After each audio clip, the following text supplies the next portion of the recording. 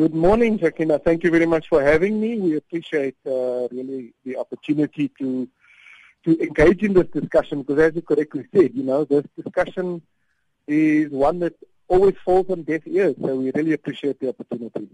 Mr. Rutledge, kindly elaborate for us on how mining communities are being taken advantage of, as you say. Well, Sakina, what we know is that there are hundreds, thousands of communities actually who are affected by mining. And if one looks at the situation of mining, you find that everybody benefits from mining, all the stakeholders that is. The business, executives benefit, labor benefits through their wage, government benefits through royalties and tax, but communities, somehow the ones who are faced with the pollution, with the cracked houses, with the contaminated water, those are the people that have absolutely no benefit. They're the one, in fact, who pay the cost. So when we engage with government, we find that they're very close to the idea of engaging with communities around in a structured way about the issues they face.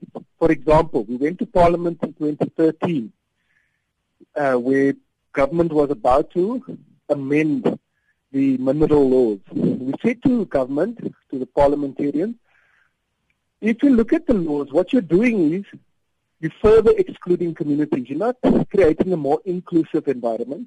You're creating a more exclusive environment. But what happened there is they basically laughed at communities because communities weren't able to express themselves properly in English. And that was the end of that. They passed the law, rushed it through Parliament, and communities were further excluded in that legislation. Luckily, we wrote to the President, we said to him this is an unconstitutional process, and the matter has now been sent back to Parliament. But this is the kind of problem that we find when engaging with government and business, that they have absolutely no regard for communities or their concerns. And it is ludicrous that we in a democracy and an important stakeholder is sidelined, ignored, and basically hidden behind the bush. So with that in mind, how exactly do you propose to move this situation forward? Well, looking at the represented organizations, how do you prepare to broach the subject further with government and also with the Chamber of Mines, for example? Yeah. So what we've done, Sakina, is we have formed a coalition of about 15 civil society organizations, which includes the Benchmark Foundation, Action Aid, Lawyers for Legal Resources Center, and so forth, a range of other CSOs, and Makua, who is the community organization that represents well over 70 communities, MEDCON, who's another community organization. So by far, this coalition is the most representative structure that wants to engage with government. But yet government is saying, we can't engage with everybody. But we're saying, but here we are, we've made it easier for you, we've come together, we can engage you in a structured way and we can take this forward. So we have done a number of things. We are planning to engage the process of the bill as it goes through Parliament. So we'll be making submissions there. We are also looking at other avenues, including legal avenues. So one of the things that we are very clear about, and that is that the current legislation and the current dispensation within mining is an infringement on the human rights of mining-affected communities. It is also an unequal legislative environment.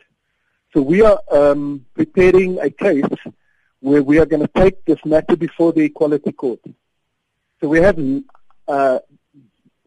quite a range of communities who want to engage in this. And so we're faced with the question of whether we make a mass application at different courts or whether we make one application. So we're busy engaging with those. But basically we have approached the minister, we have approached the Chamber of Mines, we said to them, we have organized ourselves, we can facilitate discussions with communities through the structures that we represent. And so talk to us. Let's find a solution. And what was the response? Well, firstly, we've been writing to the minister since he got into office, which was of May of last year. He has not even had the decency to respond to us. The Department of Mineral Resources hasn't responded to us. We have met with the Chamber of Mines on a couple of occasions. Last year, you may know that we marched on the Chamber of Mines where we brought about 3,000 communities to the mining Lekgotla in Midrand. They received a memorandum from us that day. That was in August last year. And to date, they haven't responded. Even though we've tried to talk to them, most recently we spoke to them about having a joint Lekgotla, where we have a community Lekgotla, where we organize communities to attend, to sit down with business, labor, and government, so that we can talk about the way forward. But that idea doesn't seem to carry much favor at the higher levels of that organization. So it was slapped down. So we had an agreement in principle, and then suddenly one day I got a call to say, no, it's off, it's not going to happen.